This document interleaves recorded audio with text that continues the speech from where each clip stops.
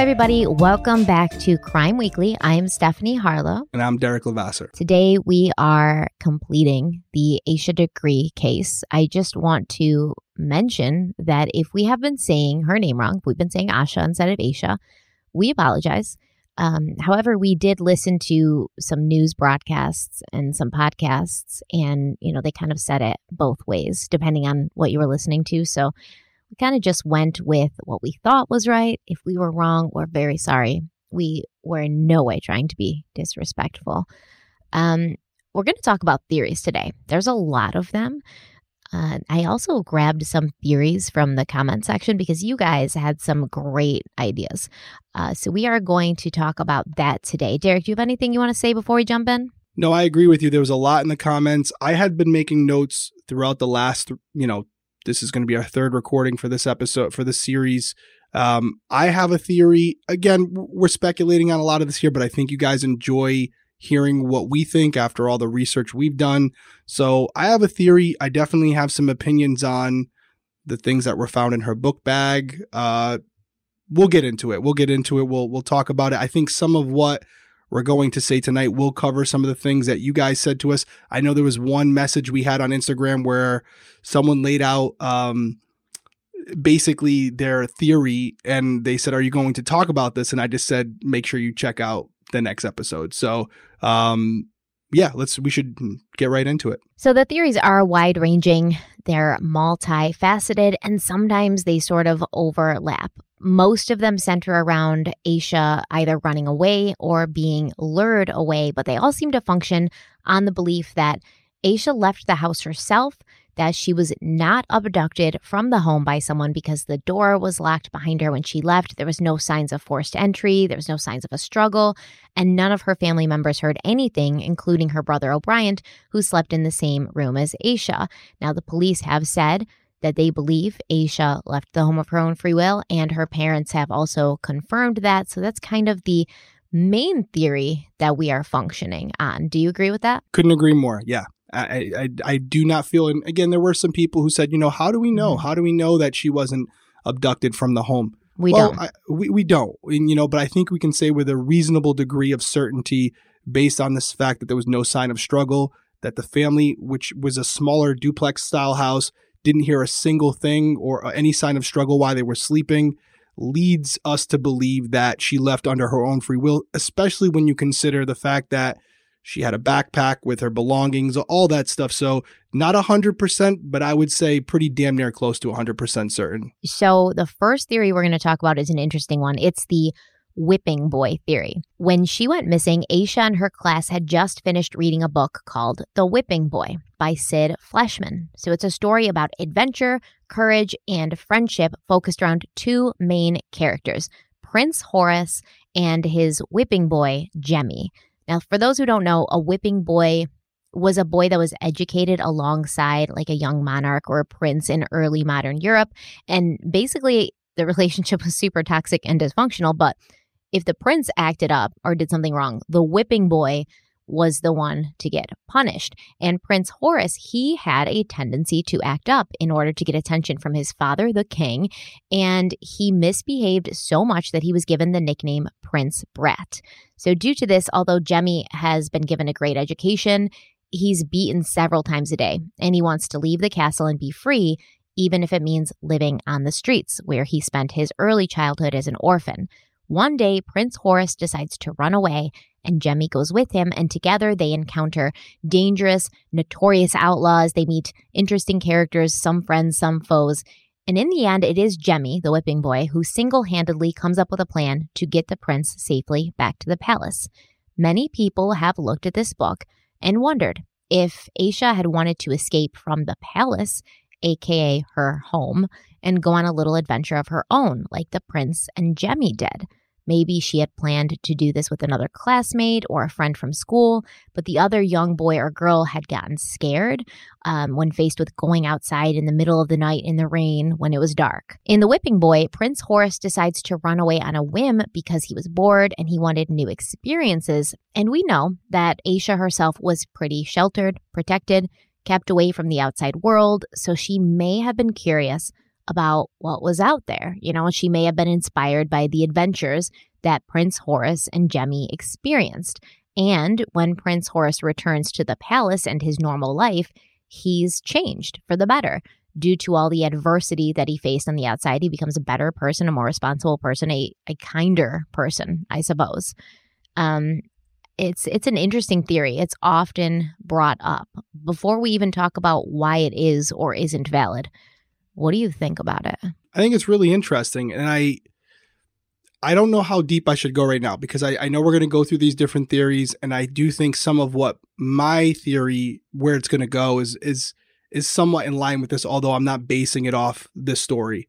But I do think there's some truth to it. I do think kids learn from movies and books and magazines, and they do take things from that and they try to apply them to their own lives. So is it possible? Absolutely. I think it's a very good theory to base your foundation off of as far as what happened, to Asha throughout that evening. Like a jumping off point. Yeah. I mean, there has to be a motive, right? There has to be a reason. If we're to believe that Asha left under her own free will, again, I'm trying not to get into my point yet. I want to save it, but there has to be a reason. She didn't just come out of nowhere and decide in the middle of the night, I'm going to leave or run away, however you want to look at it. There was something that was kind of the jumping off point for that. I have a little bit different of an opinion on it. That may be a little bit of a controversial take, but I know it's not too controversial because a lot of you feel the same way. So I'll leave it at that, but that's where I'm going with it. Well, as we know, Asha was afraid of thunderstorms. She was afraid of dogs. She had many fears that you would think would logically prevent her from heading out alone in the middle of the night. And in The Whipping Boy, the adventures that Prince Horace and Jemmy have, they're not necessarily like fun adventures. Okay, they get kidnapped by thieves who want to do something bad to them. They have to rely on their wits to get out of very dangerous situations.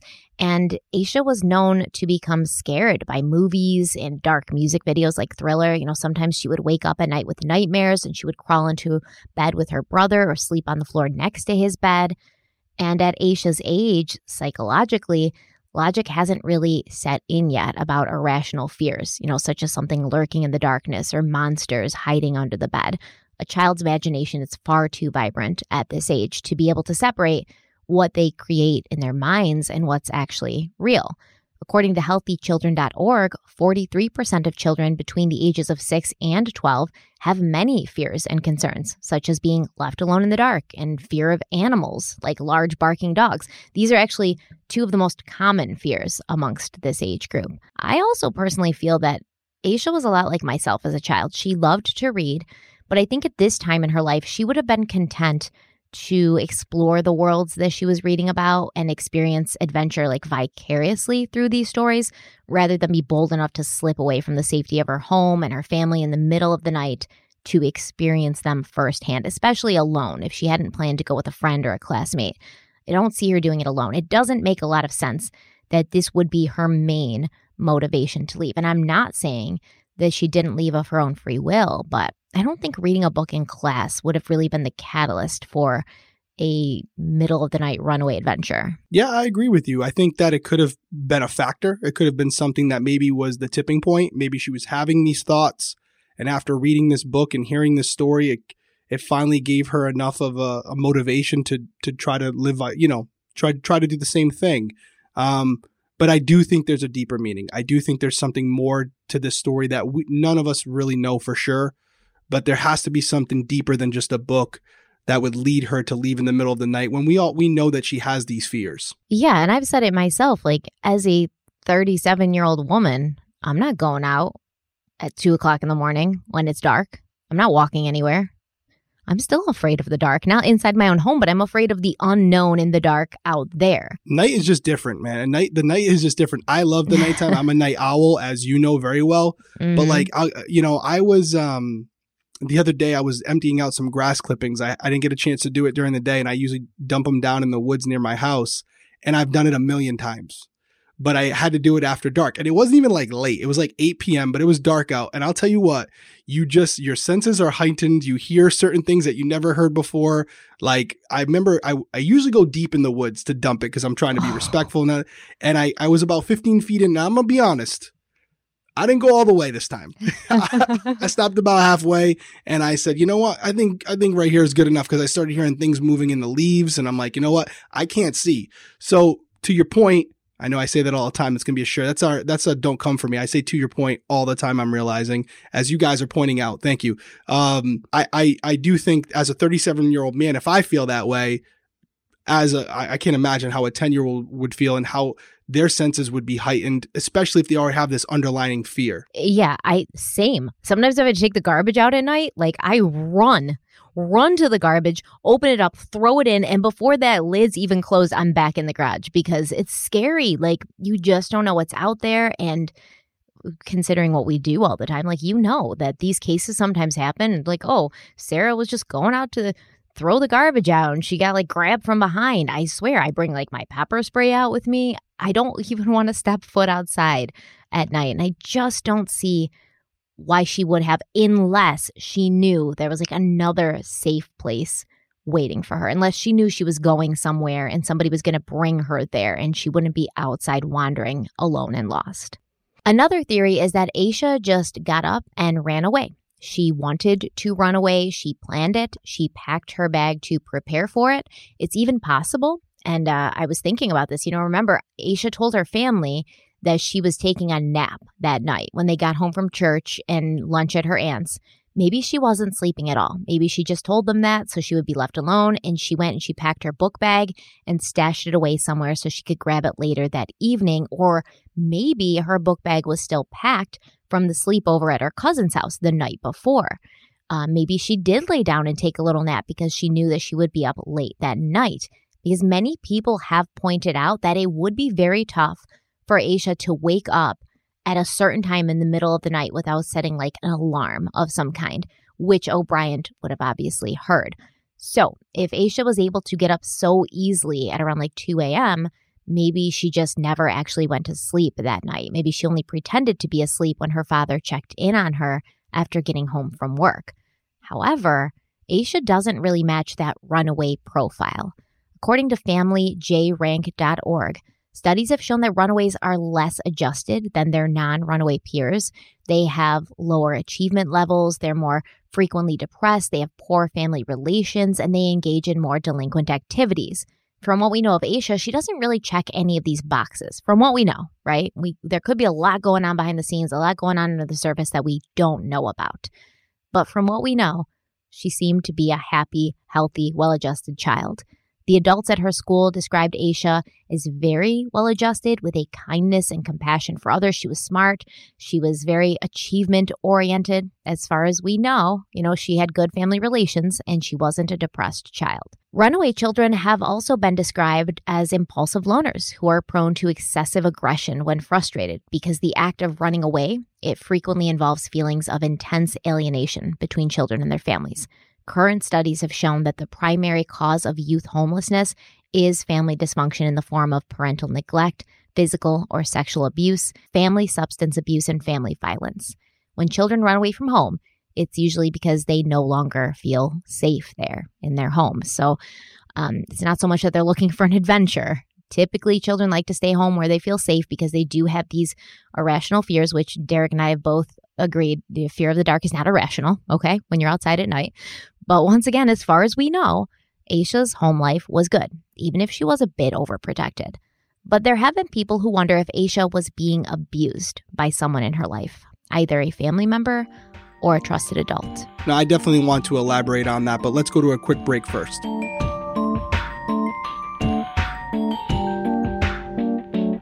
So we're back from the break, and again, it's not just a few of you that think something more was going on in her home life.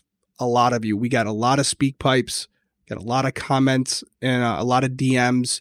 One of these speak pipes that we received was actually recorded with like auto-tuned like an anonymous voice app sort of thing? Yeah. Yes. So this individual was someone who was molested as a child around the same age as Asha.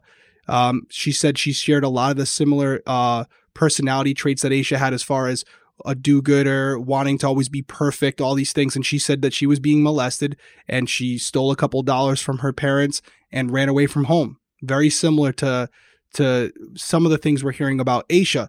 Doesn't mean they're the same, but I think we can talk about it and not disrespect the family, because we're not going to go any further than what I'm saying right now, because we just don't know. And the people that do know are law enforcement officers, the federal agents, people like that. I'm sure that the parents have been interviewed multiple times, family members, relatives, the brother O'Brien. But I don't think it's a far reach to say it's not normal behavior for a child that's happy at home, loving their life, doing well in school, playing, sports, to just up and run away from home for no reason at all.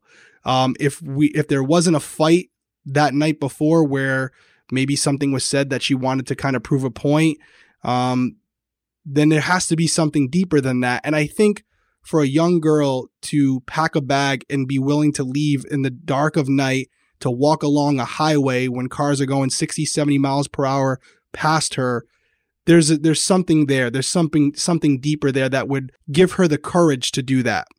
What that is, I truly don't know.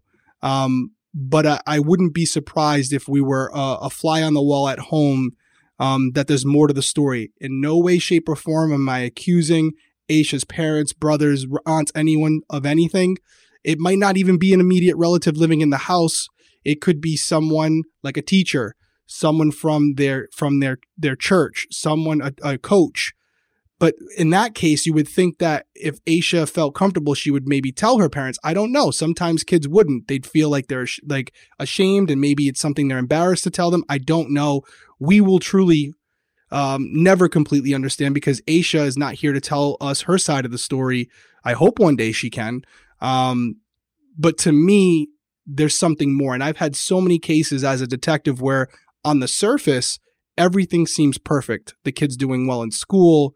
One of the most, talkative students, friends with everyone. And the teachers don't know this, but I'm responding to that house that child lives in once or twice a week, because it's a domestic violence situation between the parents every time dad gets drunk.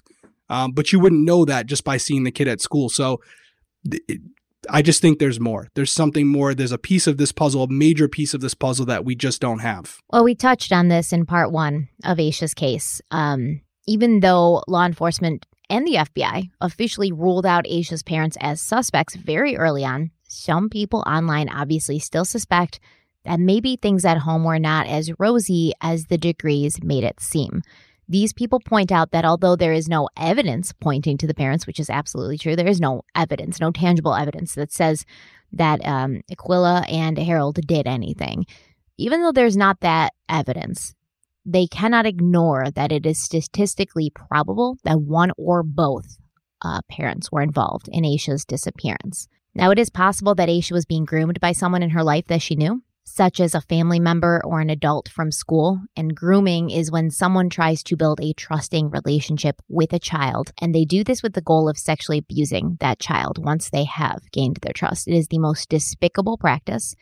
So many people just in the YouTube comments from part 1 brought up Asha's basketball coach, Chad Wilson. A lot of people, I don't know if you saw this, but I did. Yeah, a lot of people were like, what about Chad Wilson? What about Chad Wilson? For the record, I looked everywhere. I couldn't find any specific statement from law enforcement that Chad Wilson had been cleared or ruled out as a suspect, but they really don't mention anybody specifically getting ruled out besides her mother and her father and O'Brien. So it could mean nothing. I mean, they're not over here telling us, hey, Asha's next door neighbor isn't a suspect, so why would they say anything about Chad Wilson?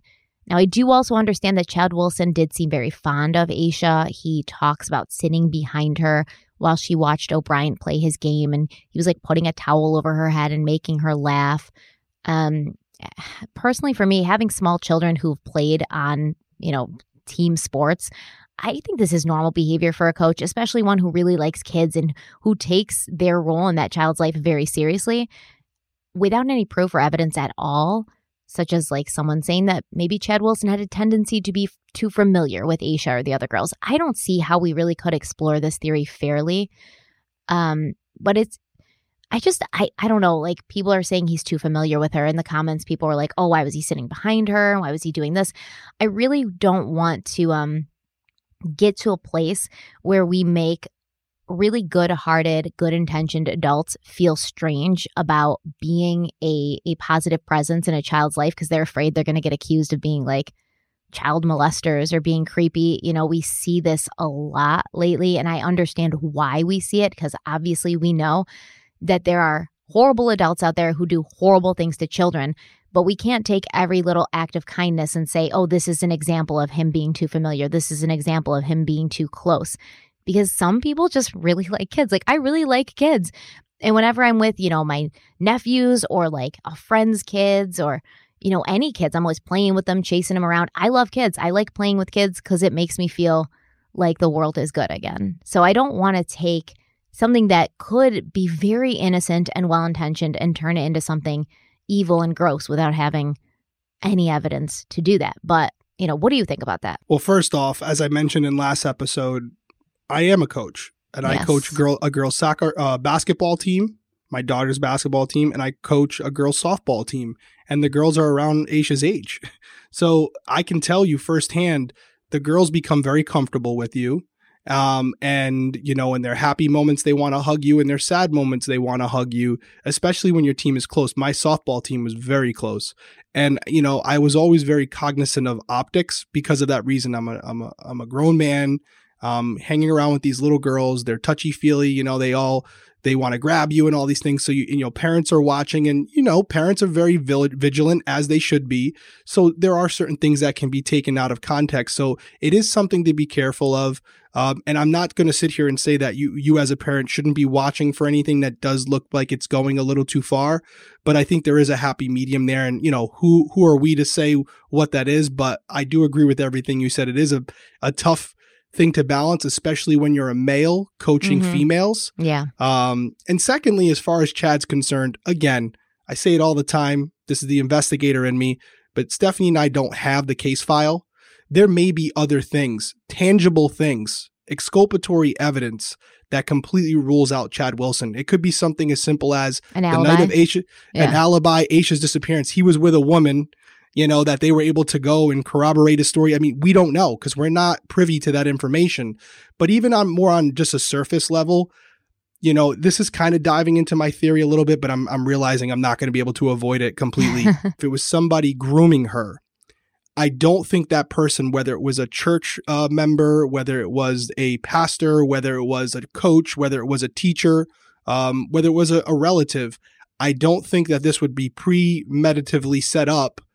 And then this person would tell them, this adult would tell Asha, hey, but I want you to walk 20 minutes on the highway to meet up with me. They would meet him somewhere near her home. Yeah. And the highway is only minutes away from her house. So to me, if she was being groomed or this was pre-set up to have her come meet this person, they would have picked her up almost immediately, far enough away where it would have been closed off. Nobody would have saw it. But I don't think this person would have said, hey, I want you to take that highway and walk all the way down it towards the school and I'll grab you at some point. It doesn't seem like it would make a lot of sense. Yeah. And I mean, I said something very similar when I was making my notes for this, but before we move on, I also want to say that I think it's important that children have other trusted adults outside of their family who they feel comfortable with, because if something's going on in the household, they need to have somebody to go to that they trust and they feel safe with, so that they can tell that this is happening. So I know there's going to be people in the comments that say I'm naive. I am not naive. From all the things I have read and seen, I am not naive. But I do still want to try and see the good in people and not suspect that everybody is a dirtbag. So as far as that goes, it's not hard to imagine that Asha may have been communicating with some trusted adult in her life who instructed her of what to do that evening and where to go, as well as possibly what to pack. As you said, and I'm thinking the same thing, if that's the case, though, why would this person ever walk so far down a highway that's still going to be traveled by truckers and early morning commuters at this time?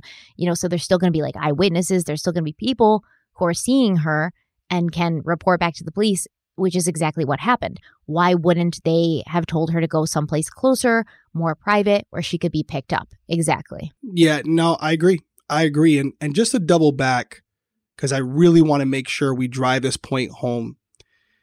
a lot of you have said that there's something more going on in the home. Was it abusive relationship? And the reason why I'm doubling back to this, because I know how sensitive it is, and I couldn't imagine even having this conversation be heard by Asha's parents. But we're trying to be objective here. I don't think it has to be even as deep as molestation. It could be as surface level as, because the parents were so controlling, because Asha was going to school and hearing about the level of freedom that her teammates and her friends had, and how she couldn't even do certain normal things that she felt were like common things for girls her age to do. That could be something in totality where she says, I'm out of here. Like, I don't feel like I can do anything. It could be that superficial. It doesn't have to be to the point of someone she cares about was molesting her, and therefore she felt like she couldn't stay there anymore.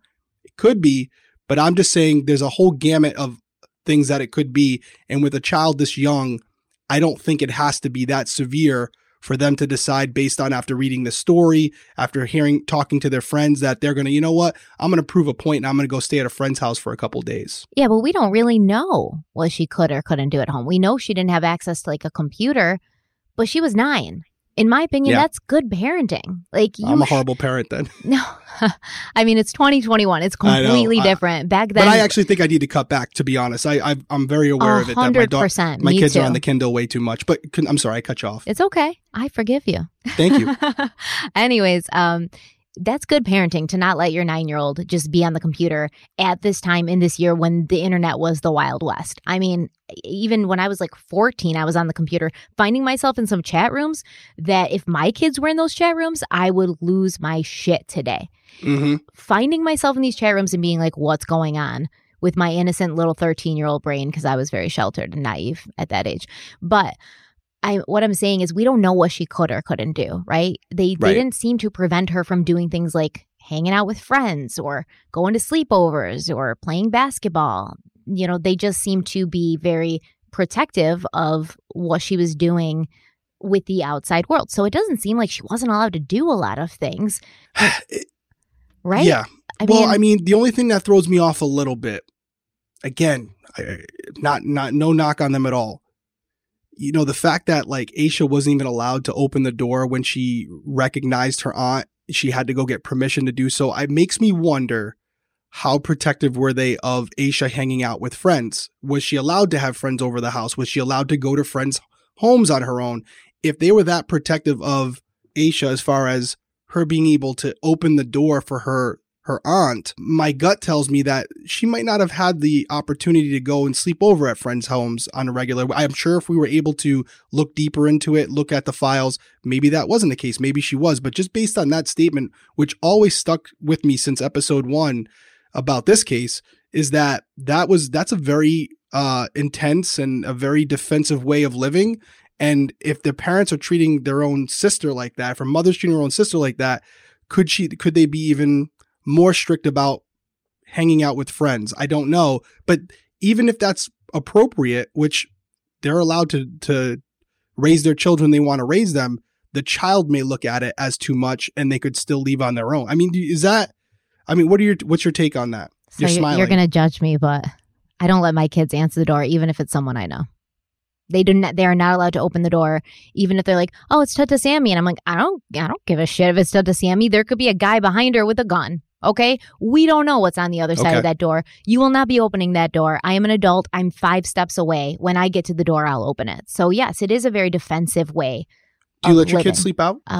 Like at sleepovers and stuff? Mm-hmm. Yeah. With family members or people I know, like if I know their parents. I don't let my kids go to people's houses if I don't know their parents. No. Yeah, not yet. They're young though. They're young. I would love to know what the policy in the degree home was as far as having friends over, going to hang out at friends' homes. That might shed some light on some things, because it might be a simple answer like, yeah, she slept out all the time. We had friends over, and then it's what I'm saying right now is irrelevant. We don't know, but either way, we also don't know what she was allowed to do or not allowed to do. And she's 9, so what is she seeing that her friends are doing that she's really not allowed to do? That's where I'm coming from. when I was 15, I was upset because I wasn't allowed to go to the mall. My mom didn't want me to go to the mall with my friends at 15 because she didn't want me to get like abducted. So all my friends were going to the mall and I was mad about it. But, at the same time, I didn't want to run away. Never know. There's always, everyone looks at things differently. And as you said earlier about this book, this story, she might have been feeling that, and then reading this book might have just gave her an idea. So it could be a collaboration of different theories that we're going to discuss tonight. Well, let's take a quick break and come back.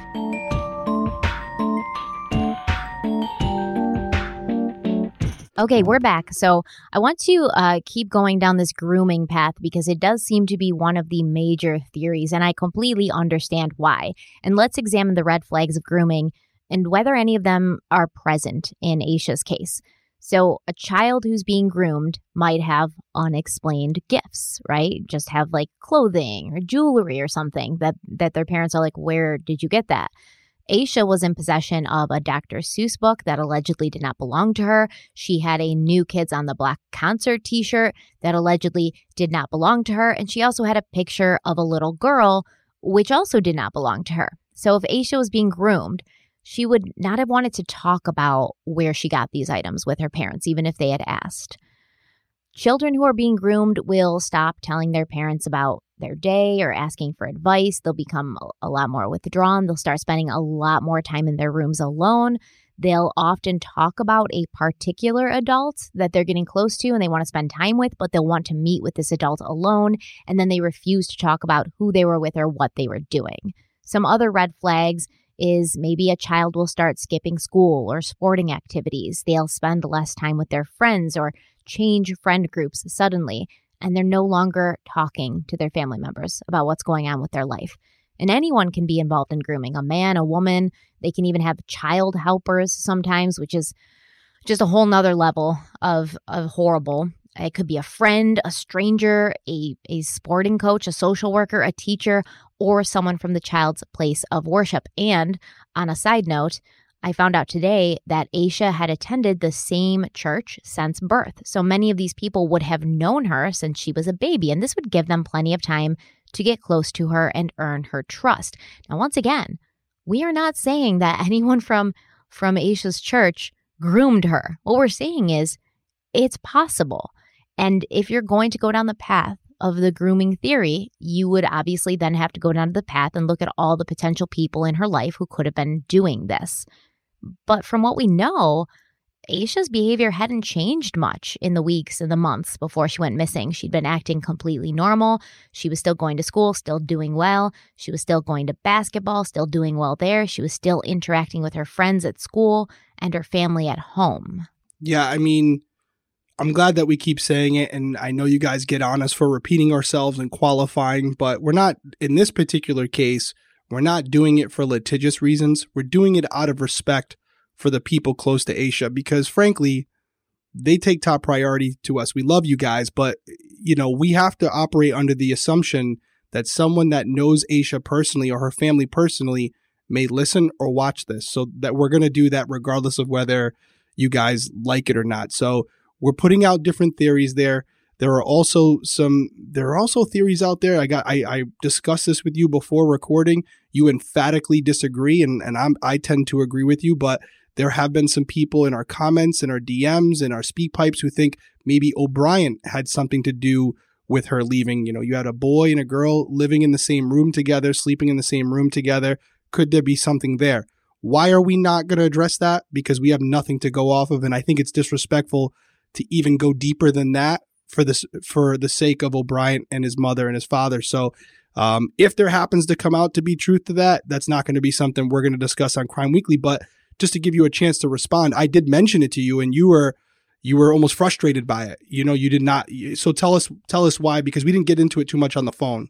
I mean, of course it's possible. Like, I wouldn't have even brought it up now because I just think it's awful. Like, I love that kid, okay? Hearing him talk about his sister, he was 10, first of all. She was 9, he was 10. So that's right, yep. He's going to be playing the long game here, where 10 years after, he's still talking about how it kills him to think that he could see his sister on the street and not recognize her. He could hear her laugh and not recognize her laugh. He loved her. He walked her to school every day, holding her hand in the school, even though I'm sure his friends gave him shit for it.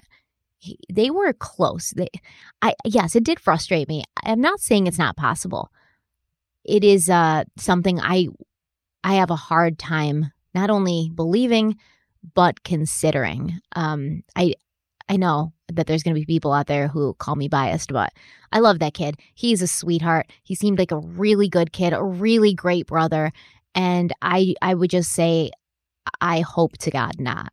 That's all. I think that's a good way to end it right there, is we just hope that there's no truth to it. And if it comes out that there is down the road, you guys can call us out and say we didn't cover it. But again, ultimately, we want to take something from these cases that can benefit you or the people you care about. We're not going to sit here and speculate about someone who his life has been changed forever. And to kind of add salt to the wound just doesn't make sense to us. So I think we mentioned it. That's really where we're going to leave it, right? I mean, is that fair? Yeah. And I mean, just like the Chad Wilson thing, there's nothing to even cover. It's a theory that you have, like when these kids go missing and you're just trying to grasp at every available straw and you're looking at every available possibility, but every available possibility doesn't mean every available probability or plausibility. Like some theories are just obviously more plausible than others. Yeah. But we touched on it, and I refuse to believe it. Don't talk about my boy O'Brien. I love that kid, man. I think we can leave it at this, and this is a good way to leave it. We all agree that something transpired in Asha's life that resulted in her wanting to leave home. What that is, we don't know, and I would go as far as saying the only people that do know are Asha and the person that was involved, or people that were involved. And that's why we don't know. None of us, and probably including law enforcement, know to this day, because Asha is currently missing. And the person who did this, clearly if something happened that shouldn't have happened, has a guilty conscience and knows they could be held responsible for this. And they're clearly not going to say anything. So unless Asha comes back to us, we might never know what transpired before she decided to get on the highway that day, which is unfortunate, but that's the reality of the situation. And many people point out that when Asha left her house that day, she took the exact same route as her bus would take to school. And there are some reports that claim she had packed her basketball uniform. So was she so upset about losing the game the day before that she just really couldn't get it out of her head? You know, if she is a perfectionist, if she is somebody who's always trying to aspire to be better, maybe she decided to walk to school and practice in the gym. So Falston Elementary School, it's about 4.5 miles away from Asha's home, which was located at 3404 Oakcrest Drive in Shelby, North Carolina. Now, on a map, you can see that the school is a straight shot up Highway 18 from her house. There's one other way to get from Asha's home to the school. That's via Royster Road. But that brings the distance further to almost 6 miles. So if Asha had decided to walk from her house to the school using Highway 18, it would take her about an hour and a half. And if she decided to go that Royster Road route, it would take another half an hour. So it would take 2 hours for her to get there. Now, school would have been in session that morning, so maybe Asha thought that she would just get to school early, walking herself there instead of waiting for the bus, so she could spend some time before classes working on her basketball game. Maybe that's why she packed extra clothes, right? Clothes that did have a Valentine's Day theme, since the day that she was, maybe walking to school to play extra basketball would have been February 14th, Valentine's Day. She packed her favorite pants with a red stripe. She packed a red vest. She seemed to have been prepared to dress for that Valentine's Day holiday, and she brought her house keys so she could get into the house after school like she did every day. So did she go there dressed in one set of clothing with her basketball uniform to change into her basketball uniform, and then an extra set of clothes to change into for school that day, and she just didn't want anyone to know that she was doing that? She kind of wanted to take it upon herself. Maybe she thought her parents would be proud if she took the initiative to polish up her basketball game. We don't even know. Her parents could have said something to her after the game like, you just have to practice more. You have to practice more and you'll be better, and then there won't be an issue. And she might have taken that to mean, well, I have to get on that right away. Yeah, I appreciate the theory, but to go back to what we just spent like 15 minutes talking about, how cognizant her parents were about who she was frequenting with, who she was talking to, who she was hanging out with, where she was. I believe it's fair to say Asha would have known that her parents would have been extremely upset with her if she decided to leave the house in the middle of the night to go work on her game at the gym, which wouldn't even have been open at that time in the morning. So appreciate So I agree. But if she leaves at what time was she seen walking on the highway? 3:15, 3:30 in the morning. Yeah, something around there. So if it takes her an hour and a half to get to school, she might show up right around 5:30. That's when the administrators get there. That 9-year-old girl. It's crazy. She might have just like knocked on the door and been like, "Hey, can I come in and practice?" You know, what are they going to say? Like, no, you have to stay outside, little girl, and we'll lock you out. Even if you take that at face value and say, yeah, that's possible. She timed it out because she'd never made that walk before, but she knew how long it was going to take her to walk there. Even if you believe all that, if you operate under that assumption, she still knew that the risk worth reward is going to be really bad. Like her leaving her home, not telling her parents to just simply go work on her shot. Her parents are going to probably kick her, take her off the team after that. So is it really going to be worth it to go work on your shot when you're not going to be on the team in a week because you're going to be punished for the rest of the season? Because that's what would happen to my daughter for sure. So, I think that she knew when she left that house what she was doing was wrong and didn't really care. The reason she was leaving was more than her being in trouble by her parents. But there are items in that backpack that lead me to believe certain things. The keys were definitely something I thought about. There were also some other items that I want to dive into when we get done going through what we're going through. But I think this theory, as far as I'm concerned, doesn't hold a lot of weight based on the structure that was placed around Asha. So to think that she innocently walked all the way to the school, and without telling her parents, it just doesn't seem like the way Asha or her family conducted themselves. Yeah, but I mean, the way she just walked out of her house in the middle of the night without telling her parents, it doesn't really add up and kind of coincide with her previous behavior either. And I know some type A personalities who don't think that far ahead. They're like, well, I don't care. Like, this is on my main priority list. Get better at this because I don't ever want to lose again because I hate the way losing feels. So I'm going to do what it takes. And then not thinking like, oh, but I'm going to get in trouble. And it's possible. I don't know why else she would pack her basketball uniform, really. No, listen, there's definitely, if that happened, I can tell you right now, she would 100% be off the team. So she'd be working on her shot from her bedroom for the rest of the season. But I say that with love, Tenley, if you ever hear this episode, which you won't. But before we keep going with the theories, let's take a quick break.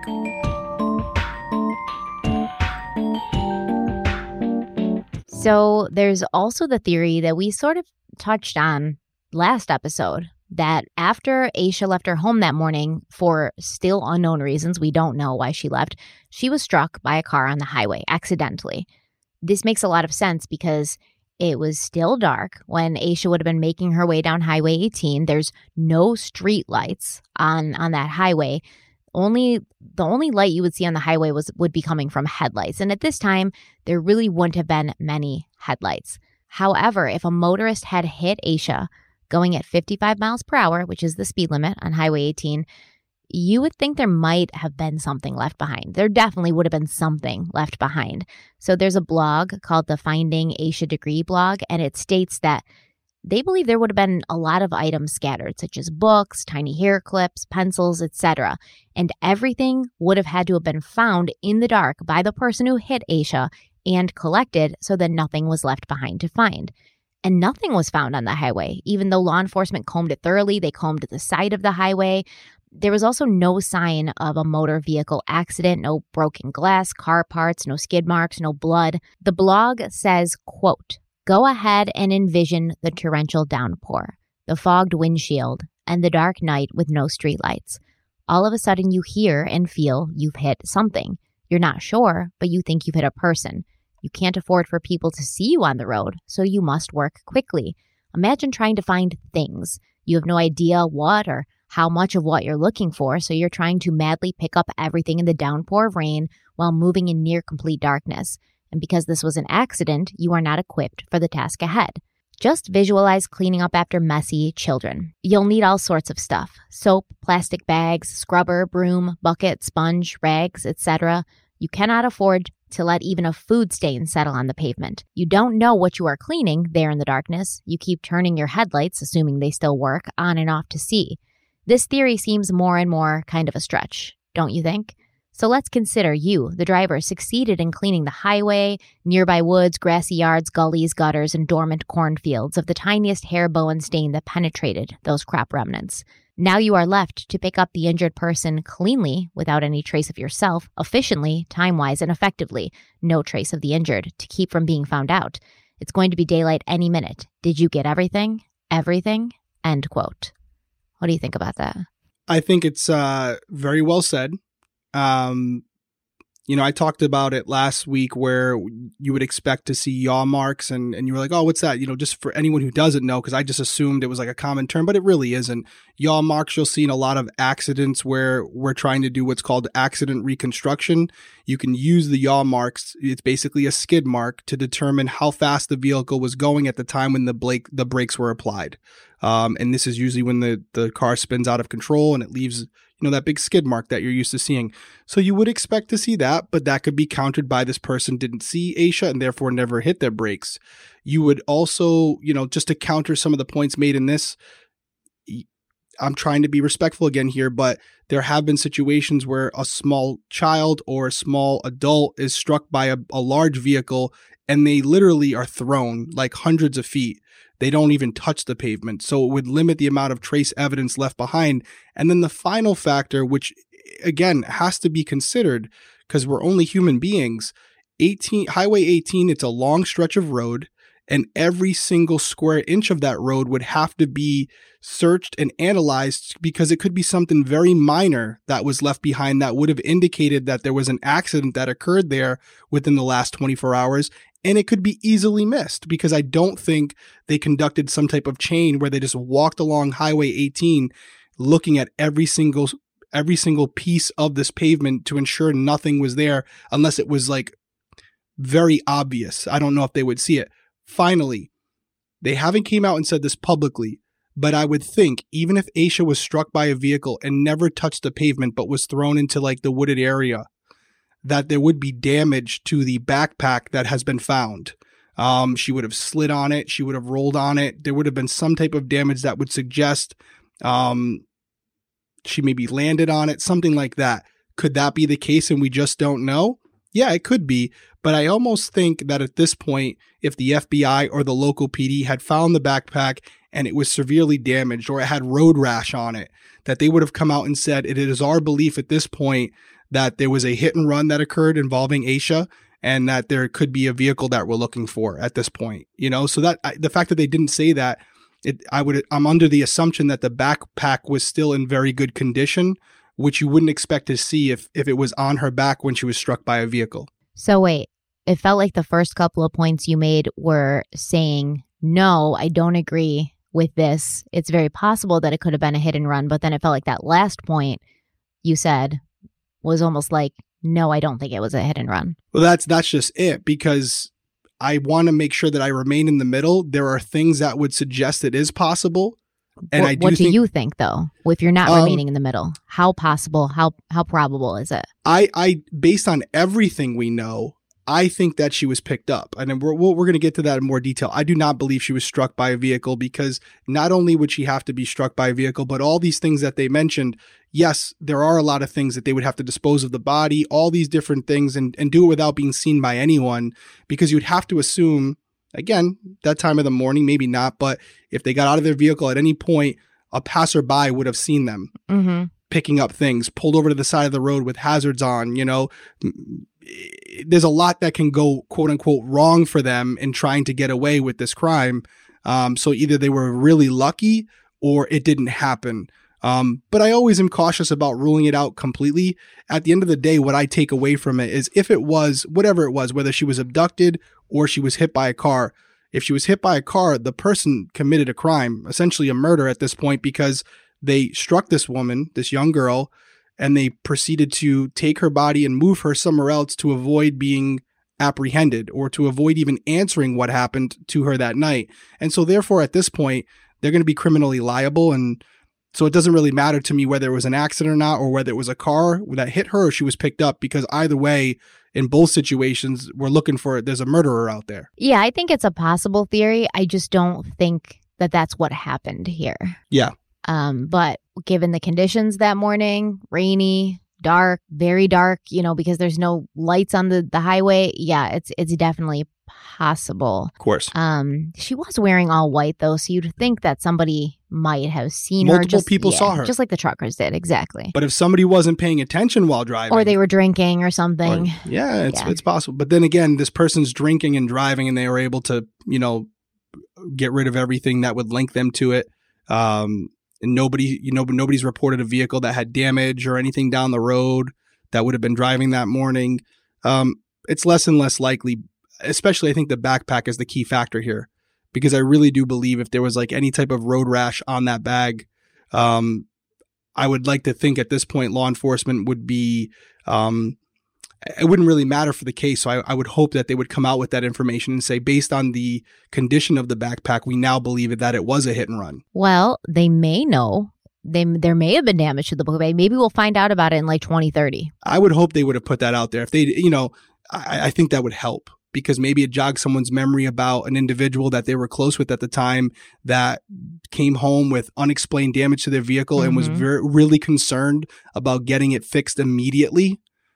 Even more than they should be, because maybe the car was kind of a beat up car, didn't really matter, had other dings and dents on it. But for some reason, this damage to the front of their vehicle, they went and got it fixed like a week later. And before doing so, they put a tarp over it until it got fixed. Something, again, that's like really, that'd be like a smoking gun. But, you don't know until you put it out there. It may jog someone's memory if they do. And I think you're right. The book bag for me is the ransom letter in the John Bonet case, right? Yes. Like if it didn't exist, so many of these other theories would be so much more plausible. But it does exist, and it really does like take the wind out of a lot of these theories where, she just innocently left and, got lost. Like, no, she didn't leave and get lost, because if she had, why would she have buried her book bag? Did she bury her own book bag? I don't think so. So that book with bag the items that she took. Yes, the book bag is the ransom letter for me in the Ramsey case, because if that ransom letter wasn't there, there's a thousand theories that I would believe, but it is there. So it makes it's a very good example. Yeah. I also want to touch on the picture that was found in the Turner's barn. And many of you had your own theories about what it was and why it was found in that barn. And these theories had crossed my mind when I was trying to figure out where that picture fit in. And I spent way too much time looking at this picture and thinking about it and trying to figure out how it fit. So some wondered if Asha could have had a pen pal in school, and maybe that picture came from her pen pal. There's a program called Pen Pal Schools where students can connect with other kids in different countries, and they'd communicate through letters, and sometimes they would even send photos of each other to the other person. The problem with this theory is the police did try to track down who the photo belonged to. They went to the school to ask questions about it, so I have to believe that this angle was investigated thoroughly, because if Asha had been communicating with another little girl, that would have been one of the first places they looked. Like they would have gone to the school and said, hey, we found this picture. And the school would have said, nobody here is the person in this picture. However, Asha's class had pen pals, so we should look at that and see if it's her pen pal. We don't know if she had a pen pal or not. It was just a theory. There's also theories that the person who took Asha could have possibly chosen her as a replacement for a child they had, who either also went missing or who had died. Maybe they saw Asha in like the grocery store or at a basketball game, and they were like, oh, that looks like my daughter, who I no longer have. And they kind of had a break with reality and wanted to steal her and erase her as their own. Maybe they left the picture of their child behind once they finally had Asha, because Asha was their child now. I don't really... I mean, that's out of all of them, that's the best theory, because at least she'd be alive and she'd be being raised by somebody who really wanted a child. I just feel like by now she probably would have come forward, because she was 9. She wasn't a baby. She would have remembered. She would have had some memories, right? Of like, this isn't my real mom and this isn't where I live. She would have said something to someone. So as happy of a theory as that is, I don't think it's the one that we should focus on. Yeah, it usually happens with younger children. Younger children. kids that haven't really completely grasped the idea of that's mom, that's dad, usually taken at birth, or very close to it. Babies, yeah. Yep. Another theory wonders if the picture of the little girl found in the Turner's barn was another victim of the same person who took Asha. It was either left behind on accident or on purpose, or the picture could have been sent to Asha by someone pretending to be the little girl, saying she was in trouble. Maybe she's like in a bad spot. She needed Asha's help, and the picture came with instructions on where to find her and what to bring. And maybe Asha had brought those instructions with her. They hadn't been left in the barn, and whoever took her book bag made sure that they took those instructions out and got rid of them before they buried the book bag. There was another interesting theory that I read in the comments of our YouTube video, and it revolved around the picture and Asha's Tweety Bird purse. So if you remember, she just gotten that purse from the school treasure chest because she was, acting above and beyond. She did a good job. They let them pick out a little treat from the treasure chest. That is what she picked. So it's possible that this purse was secondhand. Maybe the school had gotten it from like a garage sale or a lost and found or whatever. And maybe that picture was already in the purse when Asha got the purse, and she found it there while she was hiding out in the barn, eating candy and, taking a rest. She might have realized that this picture didn't belong to her, didn't have any significance to her, so she tossed it to the side, or she dropped it accidentally because it would have been dark inside the barn and she wouldn't have seen that she dropped it along with the pencil and the marker, I believe. I'm sure she didn't know that she had dropped those items unless she felt she was in danger and she left those items to let someone know where she'd been. But once again, this is all speculation. She was 9. Would she have been cognizant enough to do that? I'm not sure. I don't care to admit how many hours I've spent looking at this photo, because the photo itself is perplexing. Because yeah, it's creepy. It looks like a photoshopped photo where like the face of the female has been enhanced. And to take a quote from the great Stephanie Harlow, it could be everything or it could be nothing. It really could. It could be as complex as this serial killer or this person who did this deliberately left this photo behind as a breadcrumb, as a hint, even though it would be so far-fetched because, again, the offender would have to assume that someone would have seen her walk off the highway, walk to Turner's shed, know that it was her in the shed based on the candy she was eating, and then leave the photo there for them to find it. I just think that's a little far-fetched. It could also be as simple as this girl who kind of resembled Asha, had a similar hairstyle to Asha, and Asha saw this photo somewhere, whether it was in her wallet or at the, she found it in the trash, wherever, and said, I kind of like the way she did her hair in that picture. I'm going to keep this. She's a pretty girl. Could be as simple as that. So I try not to spend too much time on things like that could just completely bogged down my time. And I unfortunately did it in this case because I was researching it. There was a lot of stuff on Reddit, a lot of stuff on different sites. There was some stuff on the FBI Gov website. It's kind of this point. It's a question mark. It's a big question mark. I don't think anybody really knows, including law enforcement. What do you think about the Tweety Bird purse theory? A lot of people said that in the comments, that it could have been in that purse. Maybe the school got it secondhand. It's possible. It's what we said for episode 1, where you were like, really? I was like, I truly believe. Did I say really like that, Derek? Yeah, really, Derek. If you said, Derek, you got to make a decision right now. You have to tell me what you think. This is it. Lock it in. I think it's a nothing burger. I think it's something that was left behind. You always smile when I say nothing burger. But I personally think it was something based on my own experience. Forget that I was a cop.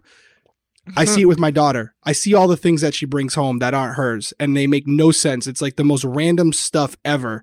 And to me, when this girl is deciding to leave her house, she might have had that in the bag already. It might have been in the Tweety Bird wallet. She might have pulled it out of the Tweety Bird wallet and said, what the hell is this? And threw it on the ground. That's what I was thinking. Yeah. So I personally would lean towards that. If you locked me in, you forced me into a corner, I would say, I don't think the photo has any significance whatsoever. But that's purely just based on my gut.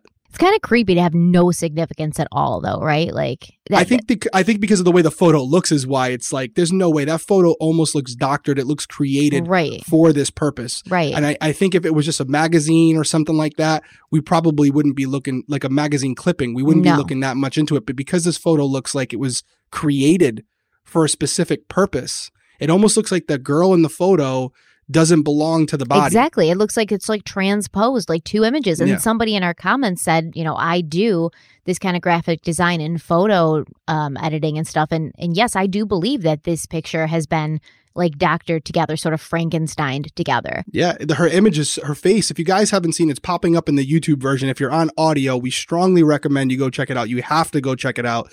The image of her face is super sharp, super clear, almost looks a little bigger than her body from what I'm seeing. Yeah. And then the body itself is like kind of old Blurry? and dated and blurry. Yeah. Yes.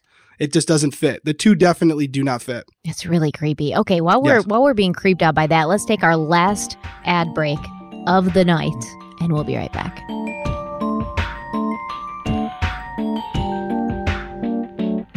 Okay, so I want to explore my theory in this because I have a specific theory that I really haven't heard mentioned anywhere else. So there's the possibility that Asha decided to run away, but she didn't plan to be gone for long, right? She only packed a couple changes of clothes. You know what I mean. She only packed a couple of those. I don't believe she packed like a toothbrush, toiletries, stuff like that. So when I was researching this case, I found out that the day that Asha went missing, February 14th, her parents had planned to speak to a real estate agent because they wanted to sell their house and move. So they were going to be looking at some different houses that day. This is one sentence in one article, and I believe that the article came out in 2021.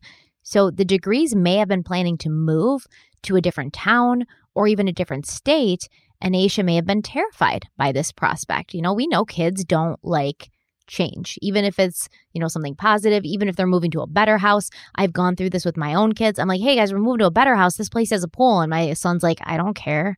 My friends are here. Why would I want to move? So we know that Asha has friends there. She's got many of her family members that lived within walking distance. This was the house she grew up in. She seemed to be happy with their living circumstances, and she may have said this to her parents, and their response would have been basically like, we're moving. You don't have a choice about this. Too bad. Yeah. Too bad. Yeah, you'll make more friends. You'll be fine. The same thing that I told my son, like, you'll be fine. You'll make more friends. Just get over it. Asha may have been trying to teach her parents a lesson. If you're going to wake up and talk to a real estate agent today, you're going to wake up and find me not in my bed, and I won't be home. Her plan may have been to run away, hide out somewhere, give her parents like a good scare before returning home, but something went wrong along the way. Either Asha was picked up by someone who had bad intentions, who took advantage of her being alone and scared, or she got lost, possibly after veering off the highway, wandered off into some remote area and died from exposure. And between the elements and the animals, it's very possible her remains would never have been found. But that's not really a possibility either, because her book bag was found buried. So we know that there's some third-party influence here. We know that at least one or more people, they ran into Asha that night, and whatever they did to her, they chose to hide the evidence. They chose to hide her backpack, because I don't see why she would do that herself. Unless she got really lost. But it was pretty far where her backpack was found, right? That's a driving distance. 30 miles. 30 miles. So if we're to believe that Asha hid her own book bag, maybe thinking, let me hide it here. I'll come back. I just don't want it to get lost. It's too heavy for me to carry because I am lost. And she buried it to come back to it. How did she get 30 miles away from where she was last seen? So I don't think that's even a possibility. It's interesting. And what you just said about moving, it goes back to what we were saying in the beginning. We believe there's something that happened in the household that led her to come to this decision that she had to leave the house. And that's why we're being very cautious about the different theories, because it could be as simple as this. It could be something as simple as she was not happy about the fact that they were going to be moving, and she was trying to get a point across to them through her actions. Doesn't have to be as deep as she was being molested or anything like that. It could be just as simple, because we know kids are capable of this. Kids do dumb things. And it could have been as simple as, I don't want to move. You don't have a choice. Tough luck. Well, she decides, you know what? I'm going to scare them. Mm-hmm. Which is really interesting that we go there, because although, should I go into my theory to a certain degree right now? Do you want to should I go into it right now? Because it's not too far off of what you're saying. Yeah. I do believe something happened in the household, and I am on board with you that it could be something as simple as her not wanting to move and leave her friends, or it could be something more severe. Nevertheless, I believe she left on her own, under her own free will. She did pack a bag. And although I don't know if she was going to the school to practice her shot, I do think there is something to be said about the fact that that is the route she would have taken to get to school. And as a 10-year-old girl, you're not too familiar with the topography of where you live. So you're going to go with something that's very familiar to you, something you do every single day, which would be going to school. So this could be a scare tactic where she decided to leave in the middle of the night to scare her parents. But in reality, she was just going to go to school early. So if they really wanted to find her, they could, which would explain why she had some extra clothes, why she had her uniform. But there's something I really want to dive into as far as the bag. The New Kids on the Block t-shirt. It's confirmed. It's on the FBI website that shirt was found. They have a picture of the shirt hanging on a hanger. What we don't know if that's the actual shirt or a shirt very similar to the one that was found in the bag. But here's what I found that was interesting about the shirt. We keep referring to it as a t-shirt, but in reality, it's not. I was looking up the shirt. I actually typed in New Kids on the Block concerts and t-shirts and tour shirts from around the 90s. And what I found from one of the researchers out there, I didn't do this on my own.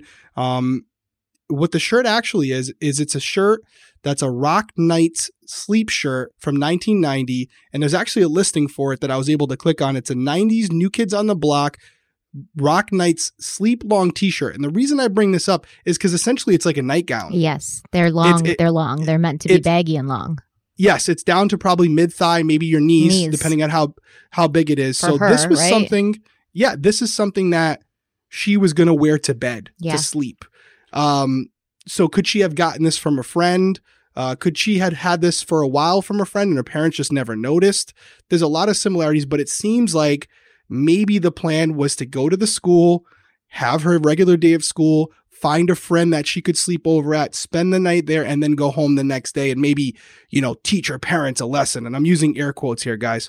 But as far as what happened that she wasn't planning for, everything you just said, she's making this walk, and she realizes very quickly that her idea, how quick she thought the walk would be based on her driving there every day, it's a lot longer when you're on foot.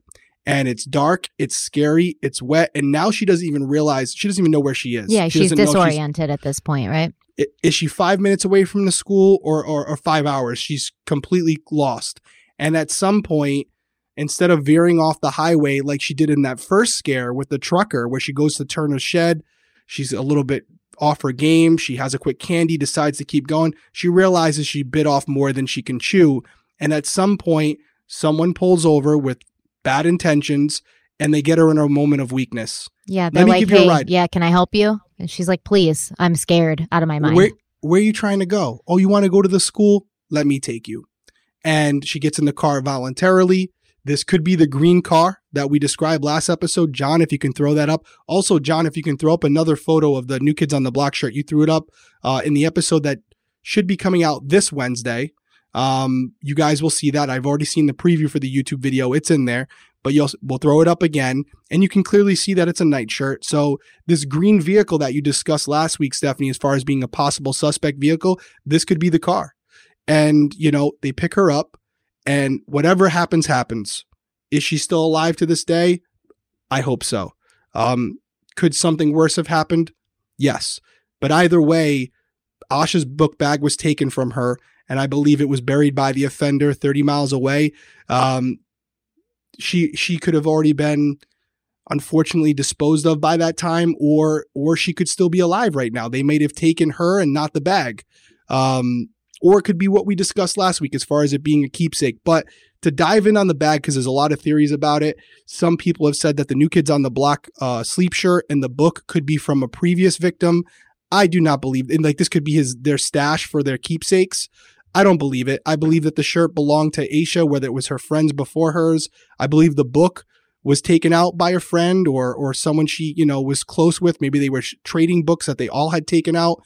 Why that wasn't reported by one of their students or her friends, I don't know. They're 9 and 10-year-old kids. Maybe they didn't remember whatever. I think they it's wouldn't probably remember innocent. that many years later when the police finally told us about it, out. right? Yeah, it came out. They might have known from the start that it was their New Kids on the Block T-shirt or book, and like you said, years later, I don't remember what book I took out when I was 9 or 10 years old. So they might not even remember giving it to Asha. So, that's where I stand on it. It's very similar to what you're saying. It's not much of a difference, but I think that maybe she was trying to teach them a lesson and things went south, or it could be more than that. But the reason why I kind of got away from that is if it was more than that, I feel like she would have had a plan with one of her friends or something to go somewhere close by. The only thing in the direction that she was heading was her school. And you take that in consideration with the fact that it's believed her uniform was in her bag and that she also took her keys. It does appear that she was planning on going on with her day. And I've done this before where I'm like, I want to when I was a kid, I wanted to show my parents up, but I also wanted to make it so it was not too bad. Right. So it's I'm going to run away, but I'm going to run away to my school. So if they really get mad and they want to find me, they're going to know I'm safe. Yeah, it's a cry for attention. And so many of us were sitting here thinking about it like adults, and we're thinking, oh, that's not a reason to run away. But you got to think about it like a 9-year-old. And to them, little things are big things. The amount of things that I was mad at my parents for, and the stupid things that they were, like, oh, I can't go to Seabreeze with my friends. Like, I'm so mad. I'm going to slam my door and I'm not going to talk to you for 3 days. When there was a valid reason why I couldn't go to Seabreeze. It's an amusement park, by the way. Sorry, I know that's a local amusement park, but it's an amusement park. But there was things that were so monumental to me that I felt like, oh, my parents hate me. They're the worst parents ever. Why won't they let me do this? When in reality, you don't have adult experiences yet to understand that there's legitimate things to be upset about and legitimate things to throw fits about. When you're a kid, everything feels important and large and pressing. So you got to think about it like a kid. Imagine the things that you got mad at your parents about when you were a kid. Imagine the things that caused you to run away from home. Once again, air quotes, because we've all run away from home, but we don't go far because we're scared. And home is usually our safe place. So I don't think it was something huge that chased Asha out of the house. I think it was something that to her felt huge, which makes it even sadder, really, if you think about it, because if it was because she was moving or because she was upset because she didn't have a computer like our friends, or regardless, something so little, a molehill getting turned into a mountain ended up being what caused her to wander into, very unsafe territory. Well, it kind of dives into what we said earlier. It ties in really nicely with what we were talking about back and forth, where you brought up the theory about maybe she went to the school to practice her shot. Mm-hmm. And I responded with, I don't see a scenario where she would purposely go to shoot extra hoops without telling her parents because she knows how much trouble she would get in. Well, with this theory tied into it, the sentence would end this way. I don't think she would go to the school without telling her parents unless she wanted to upset them. Yes. And that's how this theory ties into that. She might have left knowing this was going to upset them. And in her mind, if they, confronted her on it, technically she didn't run away. She just went to school early. And then she can say, well, this is why I did it. So now the conversation gets opened up. Whereas before, let's say they said, we're moving, you don't have a choice about it. She gets shut down. She doesn't feel like she can vocalize why she doesn't want to move. She doesn't feel like they're even listening or caring. So she's like, let me do something huge. And that way, when they get mad at me, now the conversation's opened up. Because the normal reaction for a child when they're told you don't have control over something is to exert their control over what they can control. And that's actually how adults are sometimes too. So it's very possible. Yeah. But I think we both agree that before you finish this up, I mean, it's fair to say that we both believe she was a victim of opportunity, and this wasn't necessarily something where this was pre-orchestrated by an adult who told her to go to this predetermined location where they could meet. I don't know. I'm 50-50. Okay. Okay. I still think that there's a chance. Where are you leaning? I know you're 50-50 doesn't give you away leaning, but if I'm leaning more towards this theory that we just talked about, that she left of her own free will. She was a victim of opportunity. But there are a couple things that make it seem a little bit more like she had some place to go, like she knew that there was a safe place for her to go. Asha did seem like the kind of child who wouldn't want to put herself into the dark and into the rain unless she knew there was like a warm car or a warm house waiting where she knew she was going to be going to. Well, can we play it out real quick? Yeah. Let's play it out. I want you to play it out because there are people who think that. So let's go that route. So this was something that was pre-orchestrated. It's through an adult, whether it's someone at the church, someone at the school, even a neighbor, whoever. Yeah. Someone who has some position of authority over her that she trusts. Yeah. What happened that night? What went wrong? Or did it go right is what you're saying, where they intentionally wanted her to start walking down the highway and they said, you just keep walking and I will find you. What is that how you think this is the plan that they would have come out with originally? Maybe. And if that's the case, maybe her veering off the highway was what went wrong. And it took a little bit longer for her to get back on the highway and to reconnect with this person because we don't know how long she's off the highway when she's in the Turner's barn. So they could have been driving up and down the highway like, dude, where's this girl? I told her to be here. She's not here. And then she finally gets back on the highway when she's seen by that second trucker. And then he or she or they, whatever, whoever told her to leave, spots her and grabs her. And he's like, what the heck, man? I told you to be on the highway. And she explained what happened. And then, who knows? Yeah. That could have gone wrong. I don't think that was part of her plan. I don't think leaving the highway was ever part of her plan or... No. Right. Or the person's plan. I don't think it was part of anybody's plan. I think she got spooked and turned off, which does let you know that she's aware that there's danger out there. She's aware of it. And she may have become more aware of it. As you're saying, her school bus is going to get from her house to the school. I think it was like a 10-minute drive. 18 minutes, wasn't it? Maybe. It wasn't long, right? So she's thinking as a kid, like, I get to school quick. Yeah. How much slower could I walk? She's never been out on her own. So now she's walking and she's like, this is taking forever. And I really don't even know where I am. This wasn't a time where you had Google Maps and you could see, it's a straight shot. She's probably just walking, looking for landmarks, but everything looks different at night. She's never been out there at night. Everything looks different. A barn looks like a mountain in the dark. You don't know where you are. I'll tell you this. If that is the case, if that is what happened, then this green vehicle was misidentified or not involved because if this vehicle is the vehicle that picked her up, we would assume this person was someone in her life. Yes. And that vehicle has been plastered all over the news, all over the internet. They put out vehicles that look similar to it. If that vehicle was similar to anybody in her life, they would have been dragged down to the station and they would have been put out on blast by Asha's family and everyone else. So either that vehicle is not the suspect vehicle or the person who picked her up, if that is the vehicle, did not know her previously. Because if they did, we would know. Yeah, the FBI would know. Obviously leaning more towards she left and she encountered somebody bad. But that's scary. Super scary. That's a very scary She was that desperate. She was that desperate at that point where the first trucker she sees, she gets away from it. But at that point, she had given up on the hope that she was going to be able to get to the school on her own. I mean, it's not even that she was that desperate. It's scary that... she leaves her house and it's already terrifying for her that she doesn't know where she is. It's dark. It's much longer than she thought. It's raining. She's cold. She doesn't know what's going on. She doesn't feel safe anymore.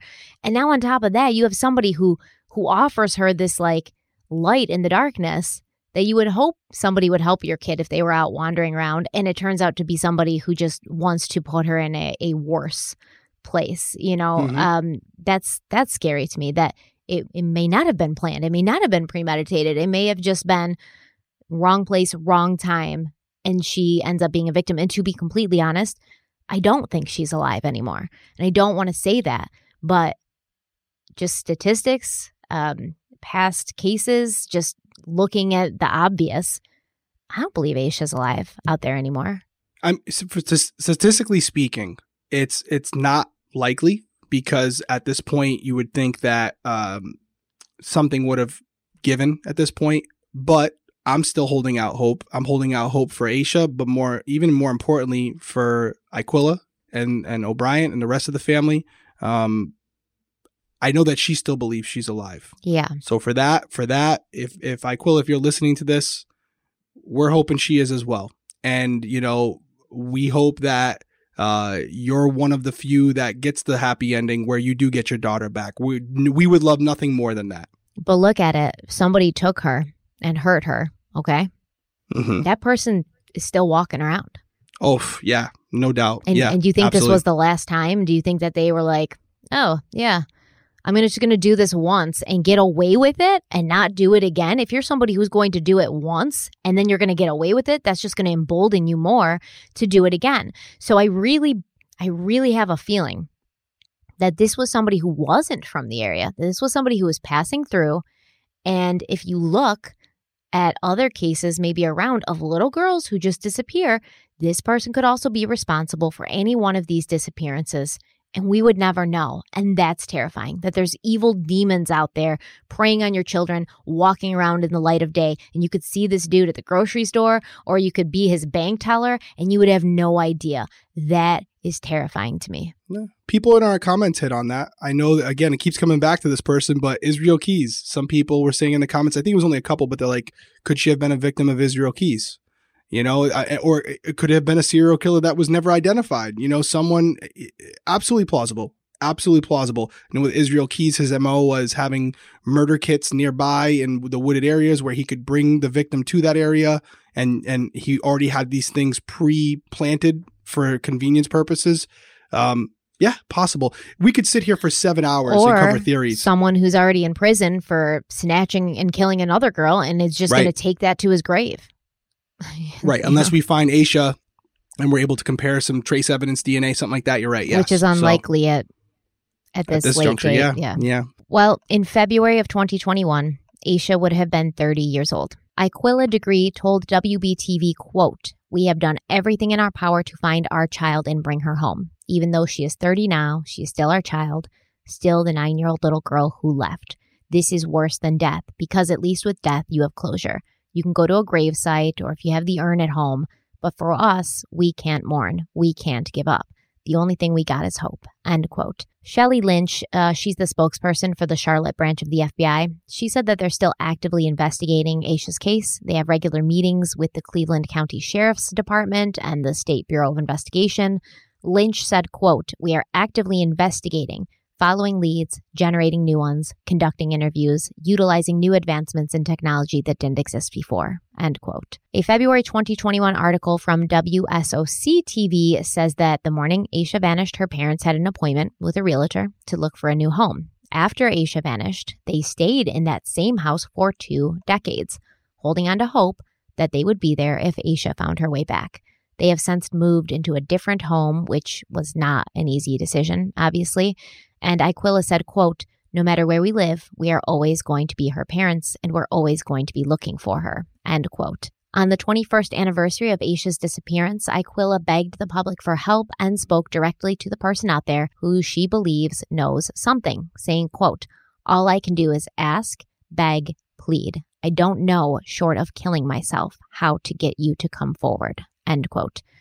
Asha's family wants anyone with information to call 704-484-4788. Yeah, and also on top of the phone number, there's also the National Center for Missing and Exploited Children, or NCMEC for short. That's the age progression photo that we showed you guys regarding Asha. You can go check that out. It's also going to be popped up right here in the YouTube video to see what Asha may look like today. And listen, guys, it is possible.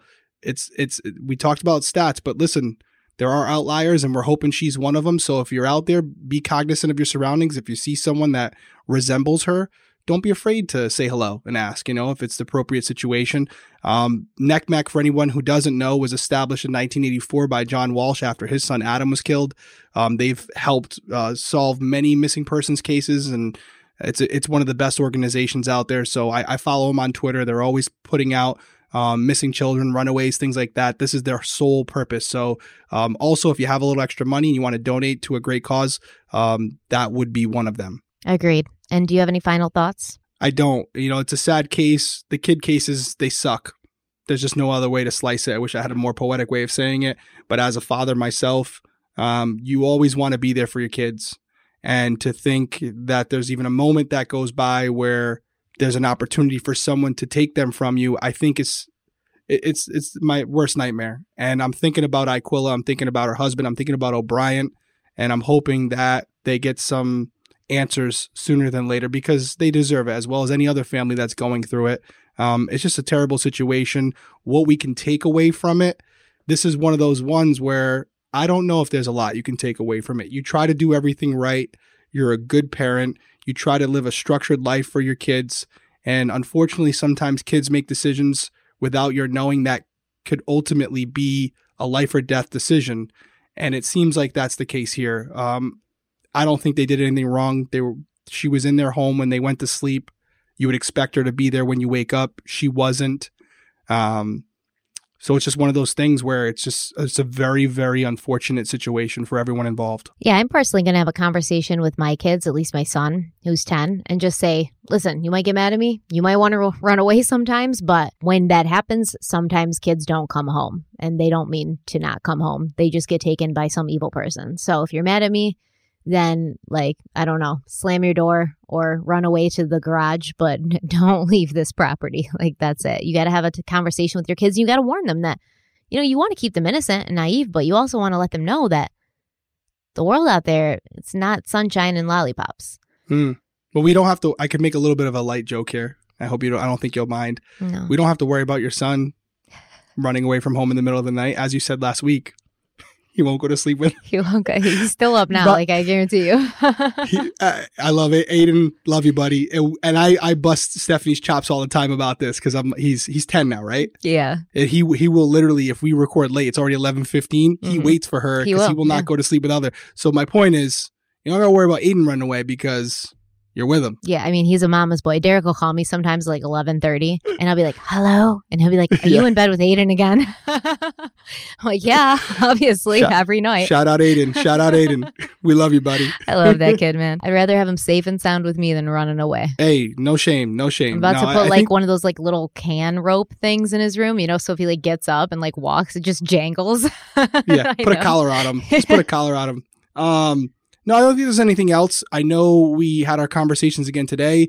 Did we want it? Is it too early to mention t-shirts? I mean, it might be, since you're so hard to please. We're gonna have to revamp everything. They'll appreciate it. So we'll fill you in. I don't care. We're working with a new company. International shipping is going to be amazing, but they're redoing the logo for their material for their shirts. And I actually drew the logo for Crime Weekly, so I want it perfect, and it's not perfect in my opinion. So I'd rather get it perfect before we release it. It's honestly a minor thing. It's just as simple as like an outline or no outline.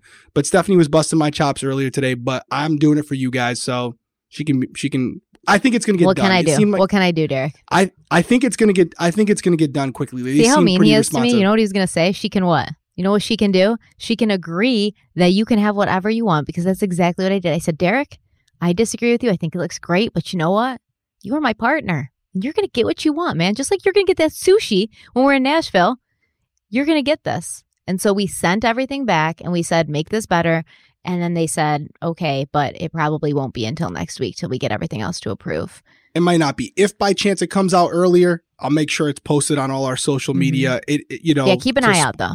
Yeah, so spoil it. It's going to be 2 different shirts, right? We'll give them a little something. It's going to be the Undercover Pineapple shirt, which came out awesome. So cute. And it's also going to be the Crime Weekly shirt without day oneers in a multitude of colors, which Stephanie is handling. She's picking out all the colors for you guys, and she's got some good ones. They're so cute. And the fabrics are so nice. Like, the materials are great.